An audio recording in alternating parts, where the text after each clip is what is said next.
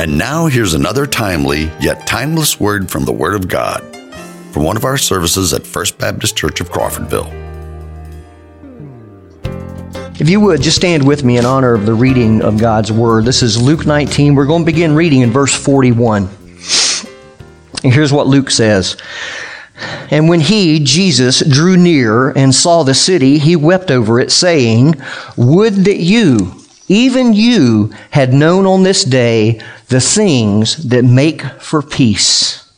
But now they are hidden from your eyes. For the days will come upon you when your enemies will set up a barricade around you and surround you and hem you in on every side and tear you down to the ground, you and your children within you. And they will not leave one stone upon another in you because you did not know the time of your visitation. Let's go to the Lord in prayer. Father, we ask for your blessing this morning in just hearing and understanding your word. Help us to hear with eyes that see and a heart that understands these truths of what it means. The fact that you have visited us and you are visiting us this very day. Help us not to miss it. And we ask it in Jesus' name. Amen. You may be seated. Now, this scene that I just read, which is right after what we would call the triumphal entry, it's part of Palm Sunday. It's somewhat complex emotionally. From one perspective, Jesus says, yes, I am the King who comes in the name of the Lord. That's what they were saying. Hosanna. Blessed is he who comes in the name of the Lord. This is my city. These are my subjects. But from another perspective, we hear sadness. No, there will be no reign in Jerusalem, no peace, no justice, no coronation day, at least not now. I have 1 week to live, and even that week will not be kingly. Many of those who cried Hosanna to Jesus at that triumphal entry, in just a few days are going to be crying, crucify him, crucify him. And all the allegiance of the disciples vanished in the Garden of Gethsemane, and they abandoned him, every one of them. So here he stands before the city as a king who in just a matter of days will be crucified by his rebel subjects. What will he do? What will he say? Well, he says our text. Now, the text has 3 logical levels. The bottom level is Jerusalem's ignorance. In verse 42, they are ignorant of the things that make for peace. And in 44, they are ignorant of the time of their visitation. And the second level, which is really based on that first, is that terrible judgment is coming upon Jerusalem. The city is going to be leveled and its people dashed to the ground. That's verses 43 and 44. The third level is Jesus' response to all of this. He weeps. He expresses his willingness to make peace if they will but acknowledge the terms of peace. Now, I want us to look at each of these levels and see how they may apply to our lives. So, number 1, you have the ignorance of Jerusalem. Judgment is coming upon Jerusalem, according to verse 44, because you did not know the time of your visitation. Now, what is this visitation? In the Old Testament, the term visitation was used for God's coming to his people. He was coming either to judge them or to save them. I'll give you a couple examples. In Isaiah 29:5, it says, and he's speaking to a rebellious people, he says, the multitude of your foes shall be like small dust, and in an instant, suddenly, you will be visited by the Lord of hosts with thunder and with an earthquake and with a great noise. Well, that's a visitation of judgment. But in Genesis 50, verse 24, Joseph is talking to his brothers, and he says, I am about to die, but God will visit you and bring you up out of this land to the land which he swore to Abraham. So that great deliverance from at the Exodus from Egypt, that was a visitation, but it was a visitation not for judgment, but for salvation. There are two other places in the book of Luke where this term visitation occurs, and we can see that the visitation that is meant here in our passage is clearly a visitation of God to save His people. And He's saving them specifically through the Messiah, Jesus Christ. Back in Luke 1, verse 58, Zechariah, you remember him? That's John the Baptist's father. He prophesies about Jesus, and here's one of the things he says. Blessed be the Lord God of Israel, for He has visited and redeemed His people. He has raised up a horn of salvation for us in the house of His servant David. And in Luke 7:16, this is after Jesus had just raised the widow's son from the dead. The people of the village of Nain, which is where he was, they were seized with fear, and they glorified God, saying, "A great prophet has arisen among us, and God has visited His people." Both of those have to do with salvation. Therefore, when Jesus says to Jerusalem, "You did not know the time of your visitation," He means you did not know that my coming to you is the coming of God for your redemption, your salvation. Jerusalem was ignorant that the time in which they lived was absolutely unique. God in Jesus Christ had come into the world to announce His kingship and to gather His subjects into a new community. Never before had He come to man in this way. And never again would He approach the world like this. This time was unique. And the chosen people, the Jews, were by and large clueless as to how glorious yet ominous these days were. In Luke 12:56, Jesus said to the crowds, "You hypocrites, you know how to interpret the appearance of the earth and the sky, but why do you not know how to interpret the present time?" They didn't recognize their visitation. Now, why were they ignorant? Why does Jerusalem not know the time of its visitation? It's an important question that we need to answer, because someone might say, well, how can they be destroyed for not knowing something? How can you be held responsible for what you were ignorant of? It's also important to answer because there are many people today who think that they know what they need to know, but in fact do not have true knowledge.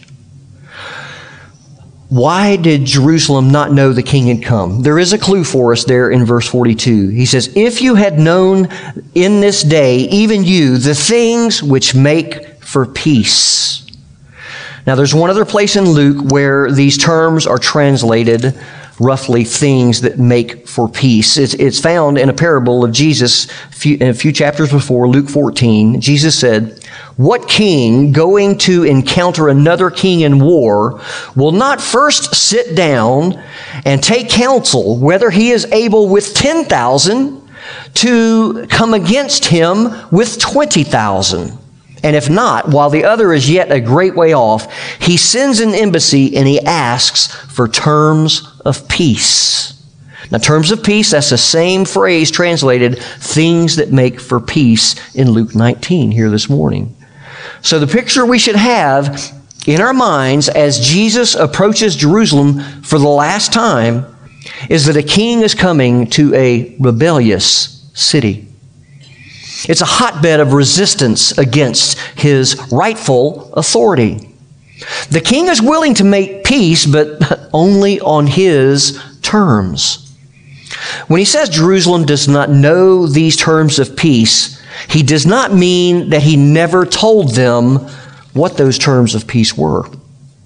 Jesus had already cried out in Luke 13, "O Jerusalem, Jerusalem, killing the prophets and stoning those who are sent to you. How often would I have gathered your children together as a hen gathers her brood under her wings, but you would not." There's the answer. The terms of peace had been spelled out by the prophets time and time again, as affectionately and as firmly as a hen goes after her chicks to protect them. Jerusalem knew the terms of peace, but she rejected them. The same is true about the time of their visitation. Had they not been told and shown that the king, in fact, had come? Well, yes, indeed they had. In Luke 17, it says, being asked by the Pharisees when the kingdom of God was coming, he answered them, the kingdom of God is not coming with signs to be observed, nor will they say, lo, here it is, or there, for behold, the kingdom of God is in the midst of you. In other words, it's already here. Jesus went a long way to clarify that the current expectations for a political warrior Messiah were misguided. The king and his kingdom had already arrived. It was manifest in the power of Jesus' words and deeds. For example, he said in Luke 11:20, if it is by the finger of God that I cast out demons, then the kingdom of God has come upon you. Do they then not know the time of their visitation? Yes, they do know it. They know they have been visited, and they know the terms of peace. So when Jesus says, oh, that today you knew the terms of peace, he uses that word know, K-N-O-W, in a different sense. And this is pretty common in the Bible. We looked at one, I believe it was last week and the week before. I'm going to use it again. It's in Matthew 7. Jesus says, on that day, many will say to me, Lord, Lord, did we not prophesy in your name? Did we not cast out demons in your name? Did we not do many miracles in your name? And then I will declare to them, I never knew you. Depart from me, you who work lawlessness. Now, Jesus knows all of the facts there are to know about every man. What he means is, I never approved of you. I never acknowledged your rightness. I never accepted your work. That's the sense in which know is used in our passage today. Oh, that you knew the terms of peace means, oh, that you approved of these terms, that you acknowledged their rightness and accepted them into your life as that which governs your conduct. So the reason Jerusalem is guilty and liable to judgment is not because she was unaware or ignorant of God's visitation or his terms of peace, but because, to use Paul's words, the people suppressed the truth in unrighteousness. But why? Why did Jerusalem reject the terms of peace? The answer verse 42 gives, oh, that you knew the terms of peace, but now they are hidden from your eyes. It's all over for Jerusalem. God has already passed sentence upon them. In Matthew 23:38, Jesus says to Jerusalem, this is in his last week, how often would I have gathered your children together, but you would not. Behold, your house is forsaken and desolate. God had forsaken Jerusalem and given them up to their own sin. And so they're irreparably blind. And all the terms of peace are hidden from their eyes. Jesus reveals to us something here that's very deep about his heart. On the one hand, he expresses his grief that Jerusalem rejected his peace proposal. He weeps and he cries out, oh, that you knew the terms of peace. But in the same breath, he bows before the sovereign decree of the Father in heaven. God has hidden these things from their eyes. The divine mind is not simple. It is complex. With Jesus, we get a glimpse into the heart of God. Viewing reality in one set of relationships, God is not willing that any should perish, but that all should come to repentance. He does not delight in the death of the wicked. He is grieved at sin and destruction. But viewing reality in another set of relationships and from a larger, all-encompassing perspective, he deems it right and praiseworthy sometimes to hide the terms of peace. He shuts man up to his own sin and brings them to judgment. For Jerusalem, the historical form of judgment came in 70 A.D. Now, this is the second logical level in our text. It's described in verses 43 and 44. He says, "For the days will come upon you when your enemies will set up a barricade around you and surround you and hem you in on every side and tear you down to the ground, you and your children within you. And they will not leave one stone upon another in you." Now, 40 years later, that prophecy, it came true. When that Roman general Titus, he besieged Jerusalem, conquering it and leveling the temple to the ground. Now, I say this is the historical form of God's judgment upon Jerusalem because the destruction of a city and even the loss of life in physical death, that's not the end. That is only the beginning of judgment. No one in all the Bible warned of hell as often or as vividly as Jesus did. And one of those warnings came to Jerusalem just a few days after this triumphant entry. Jesus says to the Pharisees in Matthew 20, "You witness against yourselves that you are sons of those who murdered the prophets. Fill up then the measure of your fathers. You serpents, you brood of vipers, how are you to escape being sentenced to hell?" The hen with the outspread and beckoning wings has suddenly become a roaring lion. There is a too late in being with God. He may stretch out His wings to you and beckon you again and again to take refuge in His mercy. But there will come a point when the beckoning ceases and the sentence is passed and it's too late. "How oft would I have gathered you, but you would not. Your house is forsaken and desolate." Now, all of that is very bleak and sober and fearful. But now we come to the third logical level in our text, and we conclude with some words of hope. The main reason we speak of hell is to motivate people to hope in God, to cherish His mercy more intensely. Luke didn't record this text just to inform us about Jerusalem's doom. More importantly, he wanted to encourage us that Jesus Christ is always eager and willing to make peace with anyone who will accept the terms of peace that He offers. He wept, saying, "Oh, that today you knew the terms of peace.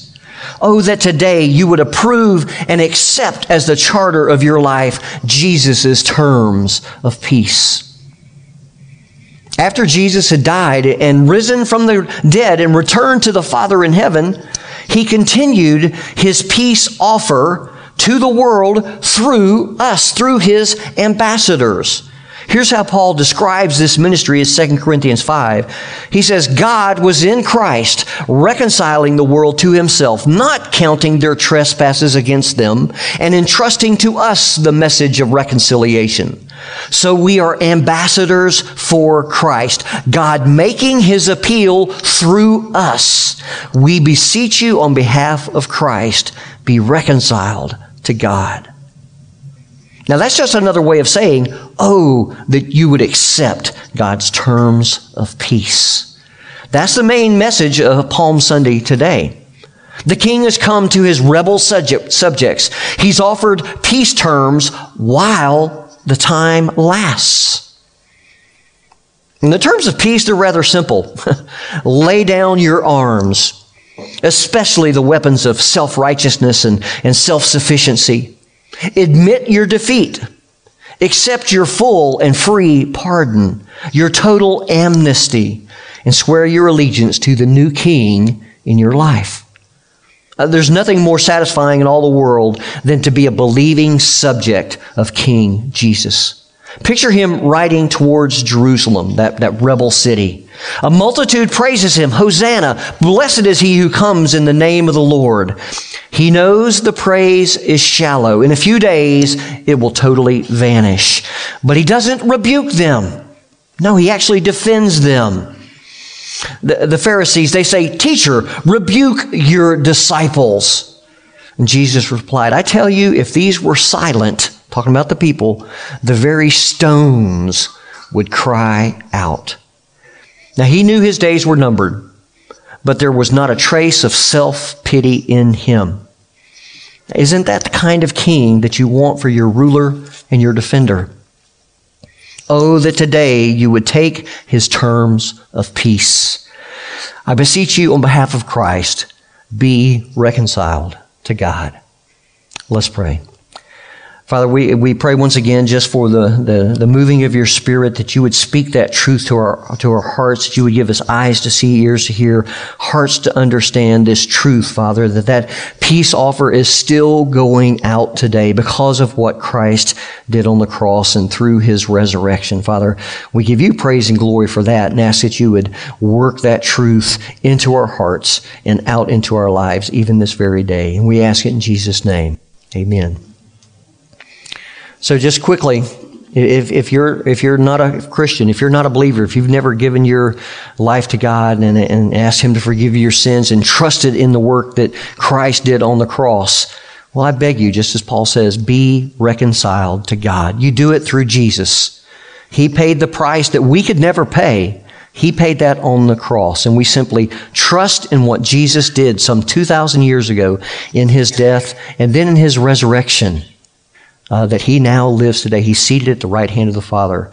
You turn to Christ today and give your heart to him. If you're a believer, I hope that you understand that yes, we live in a rebellious world. And because of that, if you're a believer, the world is actually in rebellion against you too. That's okay. We continue to offer that same peace to the world. That's what they're looking for. Remember the old song, Looking for Love in All the Wrong Places? Died, didn't it? That's what the world does by nature. They try to fill this longing inside. We need to point them to Christ because he's the only thing that will actually fill them, give them satisfaction, a sense of purpose. Thank you for joining us for this podcast from First Baptist Church of Crawfordville. You can find more information and follow us on Facebook or visit our website, crawfordvillefbc.com.